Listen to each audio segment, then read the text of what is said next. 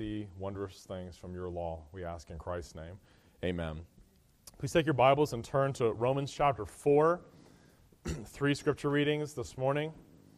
Romans chapter 4. I wanted to do one more Reformation sermon for you before we get back to Luke's Gospel. Romans chapter 4, verses 1 through 4. Or 1 through 8, excuse me. Romans 4, 1 through 8. This is God's word. What then shall we say that Abraham, our forefather, according to the flesh, has found? For if Abraham was justified by works, he has something to boast about, but not before God. For what does the Scripture say? Abraham believed God, and it was credited to him as righteousness. Now to the one who works, his wage is not credited as a favor, but as what is due.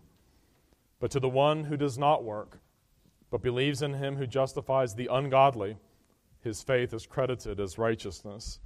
Just as David also speaks of the blessing on the man to whom God credits righteousness apart from works.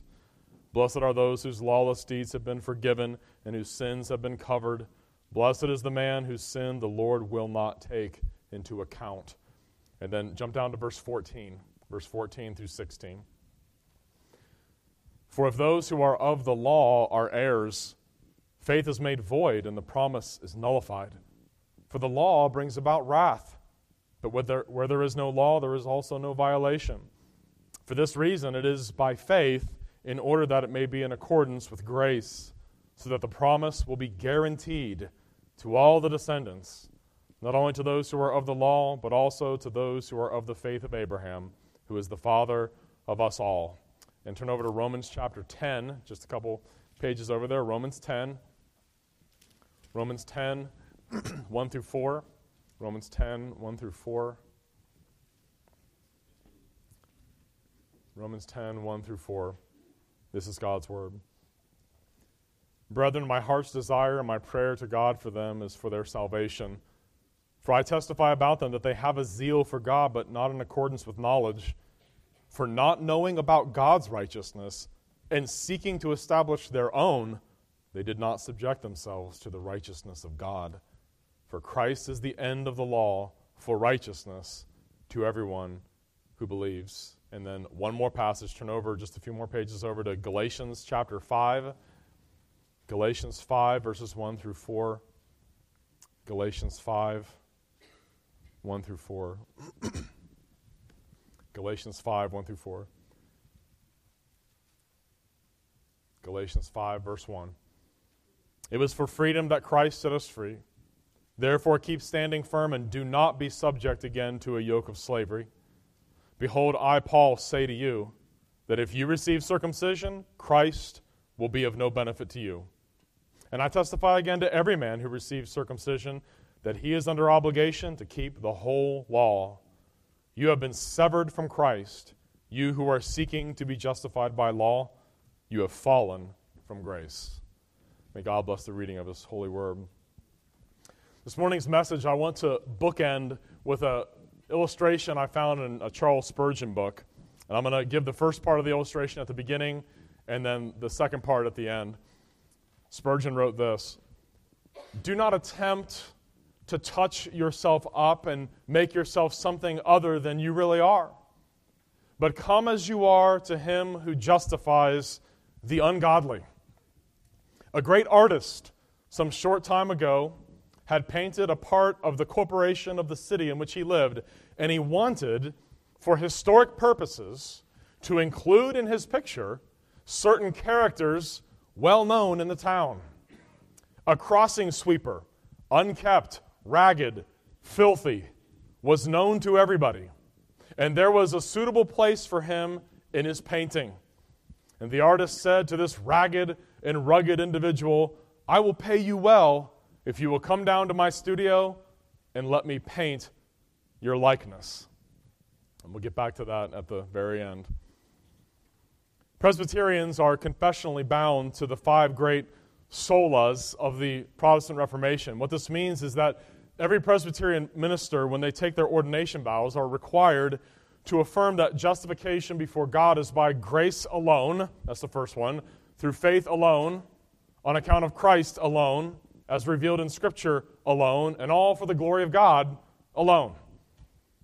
Question 33 of the Shorter Catechism asks the question, what is justification? Justification is an act of God's free grace wherein He pardons all our sins and accepts us as righteous in His sight only for the righteousness of Christ imputed to us and received by faith alone. In the 16th century, when the Protestant Reformation really got going, when it got off the ground and began to spread everywhere, and the Bible was being read everywhere, and preachers were going out and evangelizing, and they were building new churches, and there were Lutheran churches, and there was the Reformation in Switzerland under Ulrich Zwingli, and then the French reformer John Calvin. They were all discovering the great doctrines of the gospel all over again. The Roman Catholic Church responded very strongly and very negatively to that movement, and they called a council in the city of Trent in northern Italy, which met periodically from 1545 until 1563, a total of 18 years, examining the doctrines of the Reformation. And when the hammer came down to close the final session of the Council of Trent, they declared officially that the gospel of Jesus Christ, foreshadowed in the Old Testament scriptures, proclaimed by the apostles and prophets, revealed in and by Christ, was actually heretical. Rome pronounced numerous condemnations upon the Protestant and Lutheran and Reformed heretics, which all end with a phrase they took out of Galatians 1, verses 6 through 9, let them be anathema. And that phrase refers to eternal damnation under the curse of God in hell. Roman Catholicism has affirmed all of these statements that they made in 1564, all the way down to the present moment. It might surprise you to know that John Paul II, Benedict XVI, and yes, even Pope Francis had to affirm everything that I'm about to read to you when he took his oath of office to the papal throne of Peter. Canon 9, if anyone says that the sinner is justified by faith alone, let him be anathema.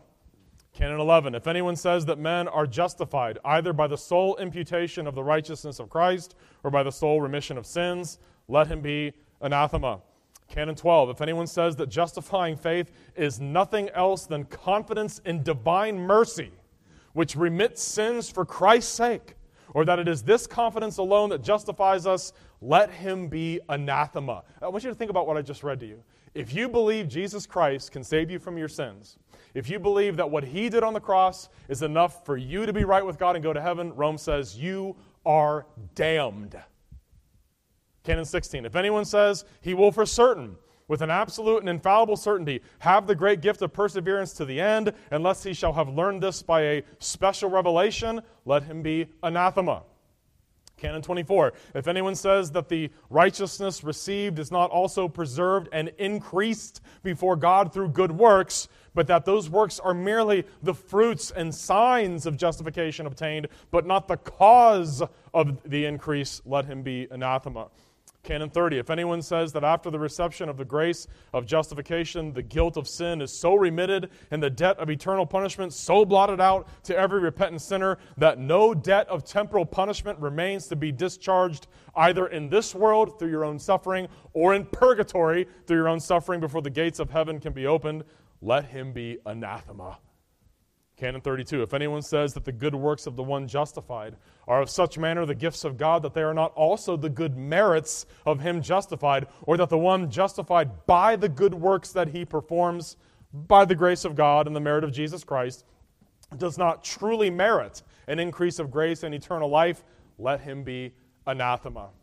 So if you don't believe that your good works get you into heaven, you're going to hell. That's never been changed, modified, repented of, deleted since that was promulgated in 1564. And therefore I say to you, in 1564 it was not the Reformers, it was not the Lutherans, it was not the Protestants who were condemned, but the gospel of Christ itself. The good news that relying on Christ's work is sufficient to save us was judged by Rome to be so erroneous that anyone who believed it was assured that they would go to hell. The one true gospel has always divided true believers from false professors of faith. Indeed, in what is perhaps the most heated letter of God-breathed Scripture in the canon, the book of Galatians, Paul described his opponents who brought false teaching into those churches as false brethren. He calls them false brothers. In Galatians 2, verse 4, And this occurred because of false brethren, secretly brought in, who came in by stealth to spy out our liberty, which we have in Christ Jesus, that they might bring us into bondage. So are there people who profess to be Christians, and it turns out they're actually not? Yeah. There were in Paul's day. There were people like that in the churches that were founded by the apostles themselves. What's the difference between a true brother and a false brother? It's the gospel that they believe. It's what they believe, what they're trusting in to get them into heaven. You see, even in the days of the apostles of Christ themselves, there were lots of other gospels. There were lots of false gospels in the world.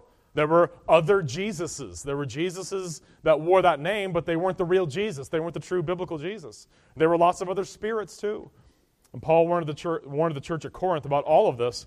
In 2 Corinthians 11:3, he said, "But I fear lest somehow, as the serpent deceived Eve by his craftiness, so your minds might be corrupted from the simplicity that is in Christ. For if he who comes preaches another Jesus, whom we have not preached, or if you receive a different spirit which you have not received, or a different gospel which you have not accepted, you may well put up with it." You realize he's kind of insulting them by saying that. He's saying to them, you guys are so undiscerning, someone could come with a false gospel, you guys might all believe it, and might show that everything I did there was in vain. That's not very nice, is it? Paul was so mean. You read these letters, I mean, he let people have it. You guys might well put up with it. Paul and the other New Testament writers, they were well aware there was false doctrine everywhere. It was on the rise in their own lifetimes. Jude had wanted to write about the gospel and write about other things. He says in his little letter, "Beloved, I was very diligent to write to you concerning our common salvation. I wanted to do that, but I found it necessary to write to you, exhorting you to contend earnestly for the faith, which was once for all delivered to the saints." You hear what he's telling them to do? Fight for the faith, he's saying.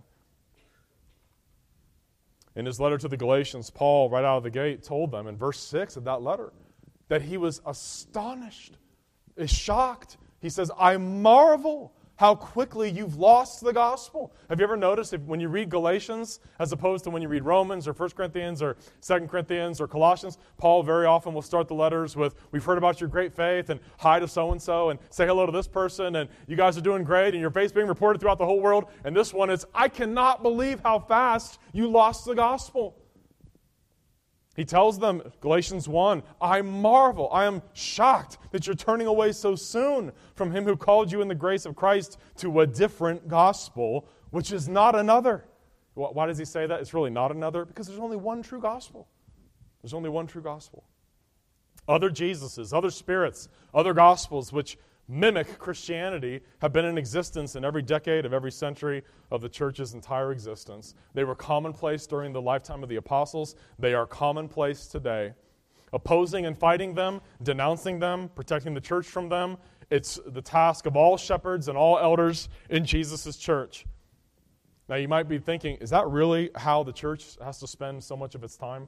Fighting, contending, weeding out false teachers and false doctrine, defending the gospel from all of its competitors, identifying people as false brethren who say they're Christians and they're really not? And the sad answer to that is, yes, it is. The church has to fight constantly. If we take Scripture seriously, we do. Commenting on Paul's statement in 2 Timothy 3:13, where we're told that wicked men and impostors will grow worse and worse, John Calvin said, "It is highly necessary for godly teachers to be reminded of this, that they may be prepared for uninterrupted warfare, and may not be discouraged by delay, or yield to the haughtiness and insolence of adversaries." Think about that. The haughtiness and insolence of adversaries. Is Calvin just being is he overstating that? The adversaries of the gospel, are they usually arrogant and full of themselves? Yeah, they usually are. In fact, the scriptures say they are. 2 Peter chapter 2. Listen to God's word here. 2 Peter 2:17. "These are springs without water and mists driven by a storm, for whom the black darkness has been reserved." Listen. "For speaking out arrogant words of vanity, they entice by fleshly desires, by sensuality, those who barely escape from the ones who live in error." Really? They speak out arrogant words of flattery? Verse 19 of 2 Peter 2, "promising them freedom while they themselves are slaves of corruption." Jude chapter 1, verse 16, "These are grumblers, finding fault, following after their own lusts. They speak arrogantly. They speak arrogantly, flattering people for the sake of dishonest gain. You know, when Paul wrote Galatians, he was writing against Judaizers. What is a Judaizer? A Judaizer is someone who preaches a false gospel. They'll say nice things about Jesus, but then add all sorts of other things that you need to be right with God to go to heaven. One that I've identified to you before, I'm going to identify him again, N.T. Wright. Federal Vision speakers, Steve Wilkins, Peter Leithart, Rich Lusk, Doug Wilson, Steve Schlissel, many others. I warn you about those people. They're false teachers. The names change, the nuances change, but it's always a rehashing of the same old thing. You know, I had a bunch more quotations, but I wanted to share just one with you from N.T. Wright. In one of his newer books called The Day the Revolution Began, he said this, quote, "We have paganized our understanding of salvation. Our understanding of salvation, substituting the idea of God killing Jesus to satisfy his wrath for the genuinely biblical notions we are about to explore." Okay, so the idea that God has wrath against sin and Jesus died to satisfy God's wrath, that's a pagan idea, but I'm going to tell you what the Bible really teaches. The idea that Jesus died in the place of sinners, N.T. Wright says, quote, "is closer to the pagan idea of an angry deity being pacified by a human death than they are to anything in either Israel's scriptures or the New Testament." Wright rejects the concept of Christ satisfying divine justice against sin entirely. He has no concept of a substitutionary atonement whatsoever in his theology. He denies that our sins are imputed to Christ, that Christ's righteousness is imputed to us, denies it altogether. He says, quote, "If we use the language of the law court, it makes no sense whatsoever to say that the judge imputes, imparts, bequeaths, conveys, or otherwise transfers his righteousness to either the plaintiff or the defendant.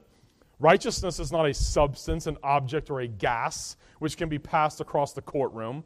This gives the impression of a legal transaction, a kind of cold piece of business, almost a trick of thought performed by a God who is logical and correct, but hardly one we want to worship," end quote.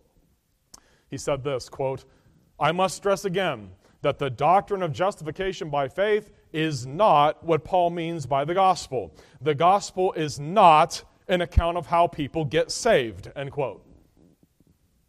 Did you hear that? 1 Corinthians 15:1, "Moreover, brethren, I declare to you the gospel by which you are saved." What did Wright say? The gospel is not an account of how people get saved. The Bible says, "Brethren, I declare to you the gospel by which you are saved." We could multiply quotations from many other authors, but it's important that we look at Scripture. We want to hear from God on these questions. This is why I emphasize this stuff, because at any given moment, there are defections from this going on all over the place. There are many doctrines of the Christian faith you can get wrong and still be a Christian, but the gospel is not one of those. How sinners are justified before God is not a doctrine that we can allow for variation of opinion and allow people to have different nuances about. Err on what you trust in for your salvation, and you've lost everything. Your soul, heaven, all of it. And that's not something that people like myself just get into and are interested in. That's the apostolic position. That's what the Scriptures say. The greatest enemies of the Christian faith who have done the most damage to the church, where do they always come from? Inside the church. They always come from inside the church. Paul warned the Ephesian elders in Acts 20:29, "For I know this, that after my departure, savage wolves will come in among you, not sparing the flock. Also from among yourselves men will rise up, speaking perverse things, to draw away the disciples after themselves." What an amazing passage. We're told where false teachers come from. They come from inside the church. And we're also told that they speak false things, perverse things. Why do they do that? To draw away disciples after themselves. They innovate and bring in crooked, perverse doctrine, not to edify, not to help or build up or encourage Christ's sheep, but simply because they want attention. They want followers. They want to draw away disciples after themselves, to look to them, to listen to them. Why is this so important? Faith alone. Why do we have that Reformation slogan, Sola Fide? Why do we have it on mugs and we have it on T-shirts? And why do we think that's so important? It's related directly to the holiness of God. Faith alone and the holiness of God are a vital concept. Listen, please. When Adam and Eve first sinned, when they heard the sound of God coming towards them, what was their reaction? They were scared. They were afraid. They'd probably never experienced that emotion in their whole life. They hear the sound of a physical manifestation of God coming towards them in the garden, and They're terrified and they hide. In Mark chapter 4, when Jesus and his disciples were on a boat about to be destroyed by a violent storm, the disciples wake Jesus up and they say, "Don't you care that we're about to perish?" And Jesus rebukes the sea. Remember what he does? He stands up there, "Peace, be still." And it's as smooth as glass. Remember their reaction? It says in Mark 4:41, they were terrified. They were terrified. When Jesus first meets Peter and tells him, "Go back out and throw the nets out one more time." And Peter, they've been fishing all night long and hadn't caught a thing. He tells him, "Go back out into the water and put out your nets one more time." And Peter gets annoyed at him. "We've been fishing all night. We haven't caught anything, but because you say so, we'll let them down." So many fish are drawn in that it starts to sink 2 boats. And when they get back to the shore, what's Peter's reaction? I know what mine would have been. I would have said, "Let's sign him up for a fishing contract." What's Peter say? He says, "Go away from me, for I'm a sinful man." There's something holy about him. He knew this guy shouldn't be near me. When Moses requests to see the glory of God on Mount Sinai, the divine response, "You can't look at me and live, Moses. No man shall see me and live." When Jacob wrestled all night with the angel of the Lord, in the morning after he dislocated his hip, he says, "I have seen God face to face, and my life is preserved." He was shocked to still be alive. When Samson's parents are met by the angel of the Lord, Manoah, Samson's father, says, "We shall surely die, for we have seen God." When Isaiah has his vision of Jesus on high in Isaiah chapter 6, what does he say? "Woe is me, for I am undone. I'm a man of unclean lips, and I dwell in the midst of a people of unclean lips, for my eyes have seen the King, the Lord of hosts." Now, what exactly were these people experiencing in these moments? You see, we all normally feel fairly safe. When I woke up this morning, my thoughts were not, God is a threat to me. It was, let's get the coffee going. God's not a threat to me. He's not about to destroy me. I don't feel afraid. I don't feel like I'm in danger. But for some reason, when God in his glory ever got near anyone, Old Testament or New Testament, what do they all think was about to happen? We're going to die. He's going to kill us. Why? Because you can't be near holiness like that and not see how evil you really are. Why is the doctrine of justification so important? Because the doctrine of justification addresses what is it that is going to get us past the final judgment before this God on the day of judgment. We say faith alone because what we're really saying is it's Christ's righteousness alone that can meet his requirement. And that's where assurance comes from, understanding that. That's what I labor to make sure everyone within earshot of me understands. God's holiness is traumatizing. It's terrifying to fallen, sinful human beings. When a sinner grasps the fact that the all-knowing, all-holy God can see right through them into their thoughts and their motives and their secrets. When we really get that, we're brought to spiritual desolation. This is what our Lord taught in his first great sermon. I remember preaching through the first third of Matthew's Gospel many years ago and getting to the Sermon on the Mount. And most commentators think that his opening words, the Beatitudes, those are the first things Jesus ever said in public, in front of a crowd. The first thing he says, "Blessed are the poor in spirit. Blessed are those who mourn. Blessed are those who hunger and thirst for righteousness." It was Jesus who taught us that the Holy Spirit of God was being sent into the world to do what? To convict the world of sin. That's why I pray for that every Sunday morning. God, do that. Convict people of their sin, because if you don't do that, they're not going to see their need for Christ. They're not going to see their need for a Savior. When we see ourselves for what we really are, and we see God in all of his holiness, all we can do is proclaim our spiritual poverty and mourn over our sin, and then beg him for mercy and forgiveness. And what's glorious is he always gives it. Anyone that sees their sin, repents, and trusts in Christ, they will find God to be nothing but gracious. When the Holy Spirit convinces us of our sin and misery, then and only then are we ready for the sweet gospel truth. We're saved simply by relying on Christ alone, trusting in Christ alone. He, by his suffering and his death, has satisfied God's holiness, his justice against me, and his perfect life of law keeping has once and forever made me right with God. Think about Jesus' life, his inner life, his holiness. Jesus never had a covetous thought, never had a covetous motion. He was never discontent, never had a lustful thought through all of his teenage years, never dishonored his parents, never lifted up his soul to an idol, never said a single thing that was false. That whole life of righteousness is put into our account before God. Nothing can ever be added to that work. And the moment we think we're adding anything or supplementing it or completing it, that's an insult to God. That's an insult to our Lord. Galatians 3:22, the Scripture has confined all under sin, that the promise by faith in Jesus Christ would be given to those who believe. Not to those who are working, but those who believe. Romans 3:19, now we know whatever the law says, it says to those who are under the law that every mouth may be stopped and all the world may become guilty before God. Do you have any idea how relevant that verse is to our culture today? What does everyone have today in our culture? Is anyone actually guilty of anything today? Everyone's blaming someone else. What does the law of God say? Every mouth is stopped. God's divine hand has shut the mouth. No excuses will be allowed. And I'll tell you, if there's ever been a generation that needs to know that, it's mine and the one rising up under me. We are responsible for what we do. The sin I commit is not my mom's fault. It's not my dad's fault. It's not my friend's fault. It's not my church's fault. If I do things that are evil, God will hold me accountable. Every mouth is stopped, and all the world may become guilty before God. Therefore, by the deeds of the law, no flesh will be justified in his sight, for by the law is the knowledge of sin. It really is this simple. If you repent and trust in Christ alone to save you from the penalty of your sins, you will be justified before God the judge. If you seek in any way to be right with God, even in part by your good works, you will be condemned on the day of judgment and sent to hell forever. Can I make that any clearer? Why do we not hear that very often today? Justification is by faith alone, because justification is by Christ alone, because only the righteousness of Christ can meet the standard of the holy God.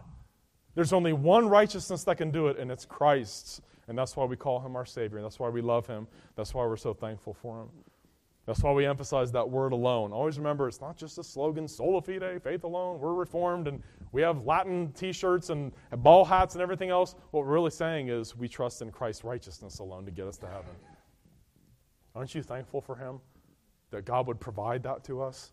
That Jesus suffered in all the ways that he did to achieve that for us? Galatians 5:2, Paul... He says, Galatians 5:2, indeed, I, Paul, say to you, if you become circumcised, Christ will profit you nothing. Verse 3, I testify again to every man who receives circumcision, he is under obligation to keep the whole law. Why is he saying that the way he is? You receive circumcision, you are obligated to keep the whole law. If you get circumcised, Christ will be of no benefit to you.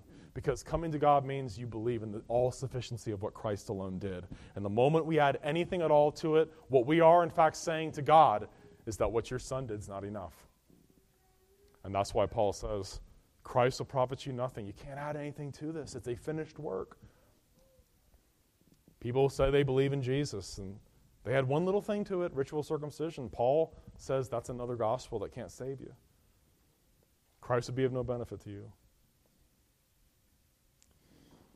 Romans chapter 10, verses 1 through 4. If you're still there, let's look at that together. Or if you're not there, please turn to Romans 10, 1 through 4. Paul had such a passion for Israel. He wanted so badly for his Jewish friends to come to know Christ. He worked so hard to that end. Verse 1, he says, Brethren, my heart's desire and my prayer to God for them is for their salvation. For I testify about them, they have a zeal for God, but not in accordance with knowledge. For not knowing about God's righteousness and seeking to establish their own, they did not subject themselves to the righteousness of God.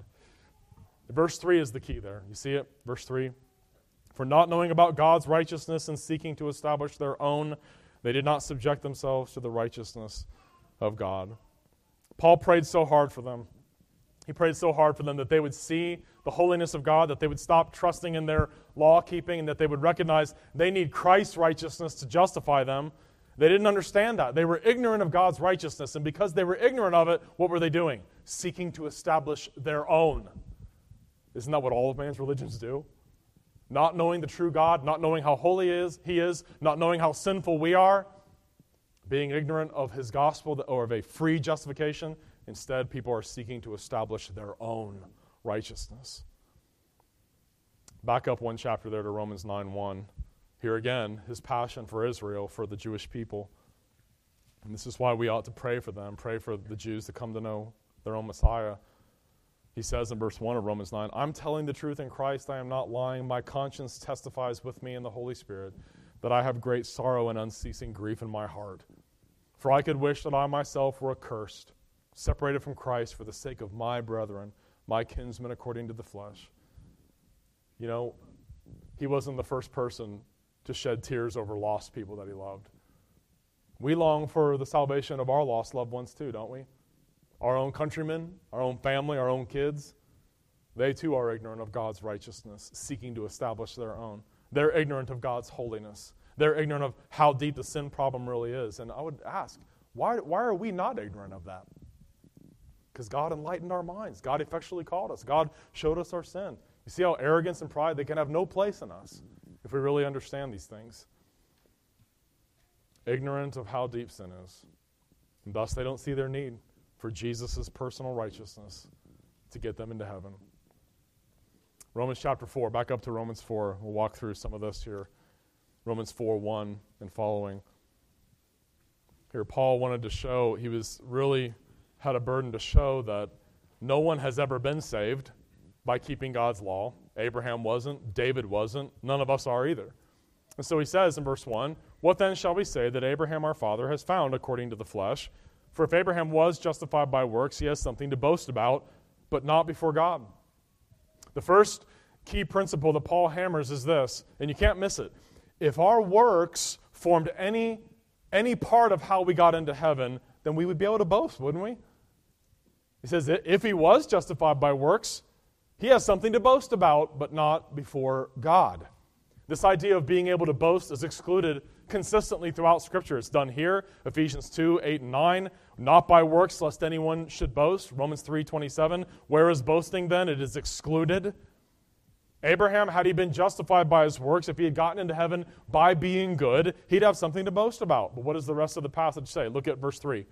What does the Scripture say? And here he quotes from Genesis 15:6. Abraham believed God, and it was accounted to him for righteousness. So what did Abraham do now? Were there great works of charity and almsgiving and piety and personal holiness? No. Abraham believed God. He went from being an unbeliever to truly believing the promise of God. Yes, Abraham did not have the full details about exactly what Jesus would do or how he would come, but what he did have was sufficient. He understood that all the nations of the world, all the families of the earth would be blessed through one of his descendants. He knew that was going to happen. In fact, Jesus himself said Abraham was looking forward to his coming in John 8:56. And you see the next phrase there? And it was accounted to him for righteousness. Now, what does that term mean, accounted? It means accounted. It's actually a banking term, a legal term. It has to do with something being credited into our account. Righteousness was imputed. It was credited to Abraham when he believed in the promise of God. When a repentant sinner believes the gospel and trusts in Christ alone, God legally accounts that person righteous in his sight by imputing Christ's righteousness to their account before God. It's exactly like a judge who, once he's heard all the evidence in a case, he asks the defendant to rise and hear their verdict. And the judge will then say, you are justified and not guilty. Justification is a once-for-all judicial act of God whereby we are cleared of all of our sins and accepted in God's sight as righteous once and for the rest of eternity. It can never be undone. It can never be lost. Now look at verses 4 and 5, one of the most powerful, clear illustrations of this in the whole Bible. Now to him who works, the wages are not counted as grace, but as debt. But to him who does not work, but believes on him who justifies the ungodly, his faith is accounted for righteousness. Verse 4 here states clearly that the wages we receive for doing work are not counted as grace, but as debt. If we do work for someone and we've signed a contract, when that work is done, they got to pay us what they agreed to pay us, right? They are now in our debt. Do we ever put God in our debt to get into heaven? No, we can't. If heaven were given to us for our good works, salvation would not be by grace, but it would be something we are owed. Scripture does not allow for a mixture of works and grace when it comes to being saved and justified before God. Who does God justify according to this passage? It's a remarkable teaching. It's a teaching that so many people find so scandalous. According to the Word of God, who does God justify in verse 5? You see it? Who justifies the who? The ungodly. He justifies the ungodly. You know, Roman Catholicism, Eastern Orthodoxy, man's religions, they say God only justifies those who work hard for it. Paul says God only justifies those who do not work for it.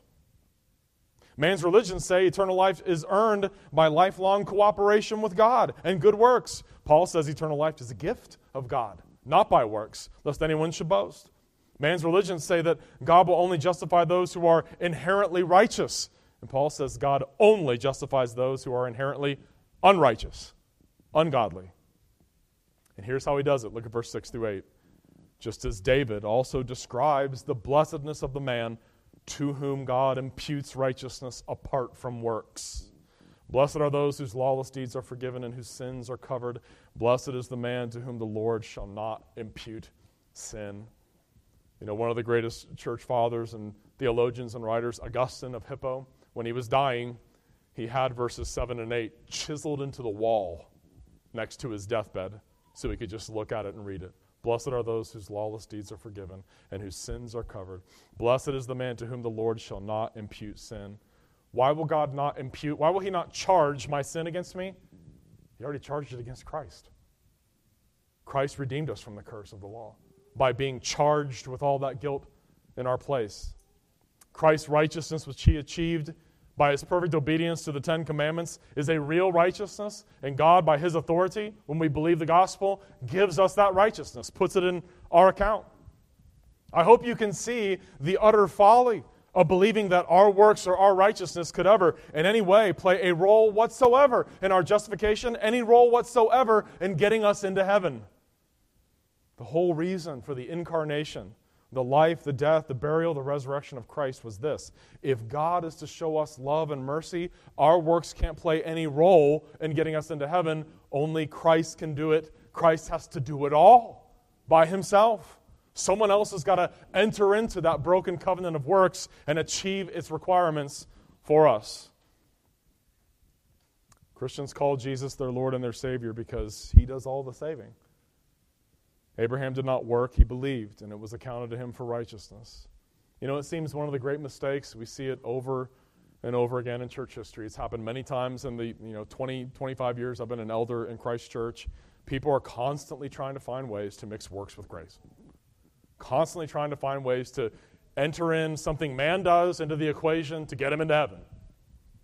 And it's just as wrong today as it ever has been. Now jump down to verse 14 of Romans 4. You see it? If those who are of the law are heirs, faith is made void and the promise is nullified. Think about what he just said there. If those who are of the law are heirs, what does he mean? Those who are of the law, those who are working, and by their working, they think they're gaining a place of eternal life. They think that by working, by keeping the law, they're going to be an heir of eternal life. He says, if they are heirs, faith is made void and the promise nullified. If they're actually going to go to heaven, God's promise means nothing then. Heirs of eternal life, that's what he means by that. God promised Abram long ago in Genesis 15:6 that his spiritual descendants would be as numerous as the stars in the heavens. Remember that scene in Genesis 15? He takes them out and says, look at the stars and count them if you can. So shall your descendants be. That's God's promise to save all of his elect people in Christ. And that's exactly what Christ came to do. The law of God was never intended to be the means by which we're made right with God. The law's primary purpose was to show mankind his sinfulness so that man would rest solely upon God's mercy in Christ.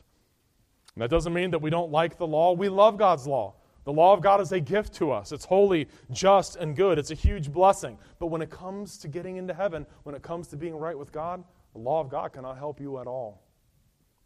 You know why we know that? Look at verse 15. You see it?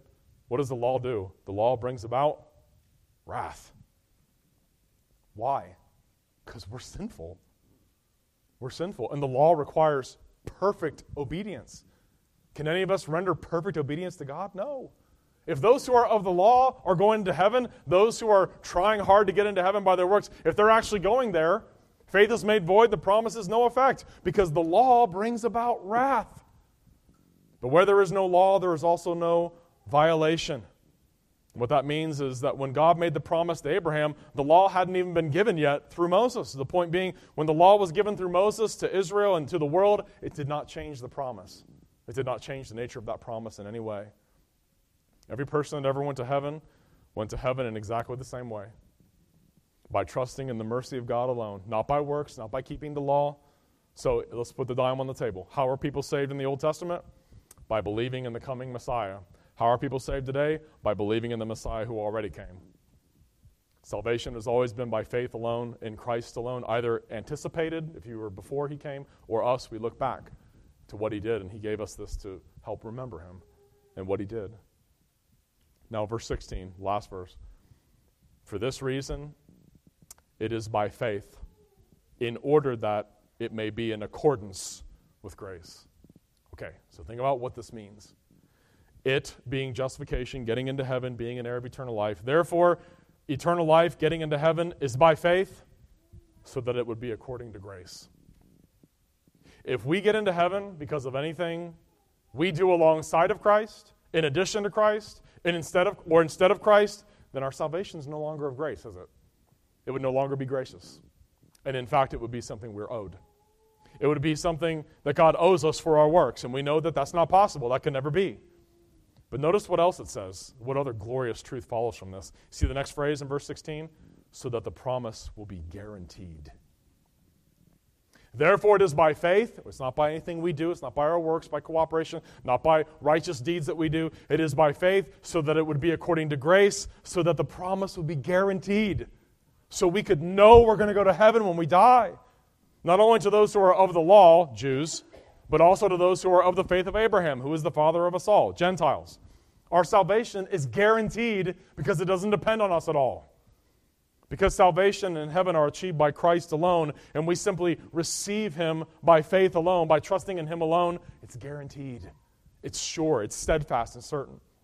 That same Greek word is used in Hebrews 6:19. This hope that we have of going to heaven, we have as an anchor of the soul, both sure and steadfast. That word steadfast is the same word from Romans 4:16. It's guaranteed. It's guaranteed. And one which enters within the veil. God's promise to save his people is absolutely firm, guaranteed and steadfast. It is the anchor of the soul. Is Christ's righteousness and his cross, is that the anchor of your soul? When you think about death and dying and judgment? You know, I've had a lot of contact with people over the years, especially once your stuff gets on the internet, you can get emails from anywhere. Have contacted me through email, electronically, who hear this teaching, who hear the biblical gospel, that we're saved by faith entirely apart from works. I had many people ask, so you personally are really convinced and you really believe you're going to go to heaven when you die? To which I say, yes, I am. 1 John 5:13, these things are written to you who believe in the name of the Son of God, that you may know that you have eternal life. Yes, I know I have eternal life. And so many of them have responded by saying, how arrogant are you? How full of yourself you have to be to think you're going to heaven. To which it's my joy to respond, I know I'm going to heaven because God justified me by faith alone, in Christ alone. The death of Christ paid for all my sins. Christ's righteousness clothes me like a garment, and I stand perfectly righteous in the sight of God. I know I have eternal life precisely because it has nothing to do with me and how good I am, or how faithful I am, or how much fruit I have borne. Because if it did, I would not have assurance of eternal life. Think of Romans 4:16. Therefore it is by faith, so that it would be by grace, so it would be guaranteed. You know you have eternal life. You think you're going to heaven. How arrogant are you? No, it's because I know how horrible I am, and my confidence is on someone else, Christ. That's why I know I have eternal life. And yes, if I believe what you believe, if I believe that by my works or my fruit or this or that is the only way I can get into heaven, yeah, I wouldn't have any assurance either. But it's by faith, not by works, not by sanctification, not by putting sin to death, not by pursuing holiness. It's by faith so that it would be according to grace, so that it would be guaranteed, so it would be sure. Romans 5, 8, and 9 says, "But God demonstrates his own love toward us, and that while we were yet sinners, Christ died for us. Much more then, having now been justified by his blood, we shall be saved from the wrath of God through him." That is a promise you can take to the bank. Will the wrath of God destroy me on the day of judgment? No.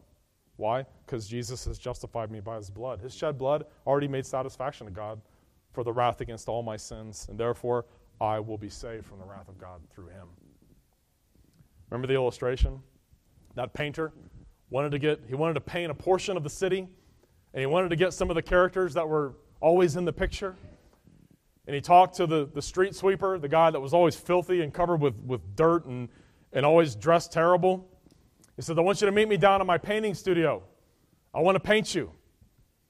And so the street sweeper shows up in the morning, but he was soon sent home by the painter because he had washed his face and combed his hair and donned a respectable suit of clothes. He was needed for the picture as a beggar and was not invited in any other capacity.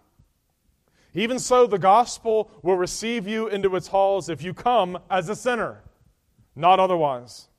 Wait not for reformation, but come at once for salvation. God justifies the ungodly, and that takes you up where you are now. It meets you in your worst estate. Come in your disabilities. Come to your heavenly Father in all of your sin and sinfulness. Come to Jesus just as you are, leprous, filthy, naked, neither fit to live nor fit to die. Come, though you hardly dare to hope for anything but death. Come, though despair is brooding over you, pressing upon your bosom like a horrible nightmare. Come and ask the Lord to justify another ungodly one. Why should he not? Come, for this great mercy of God is meant for such as you are now. I put it in the language of the text, and I cannot put it more strongly. The Lord God himself takes to himself this gracious title, him that justifies the ungodly. I'm very thankful the God I worship is a God who justifies ungodly people, because if he wasn't, I would go to hell. Spurgeon says, he makes just and causes to be treated as just those who by nature are ungodly. Is that not a wonderful word for you?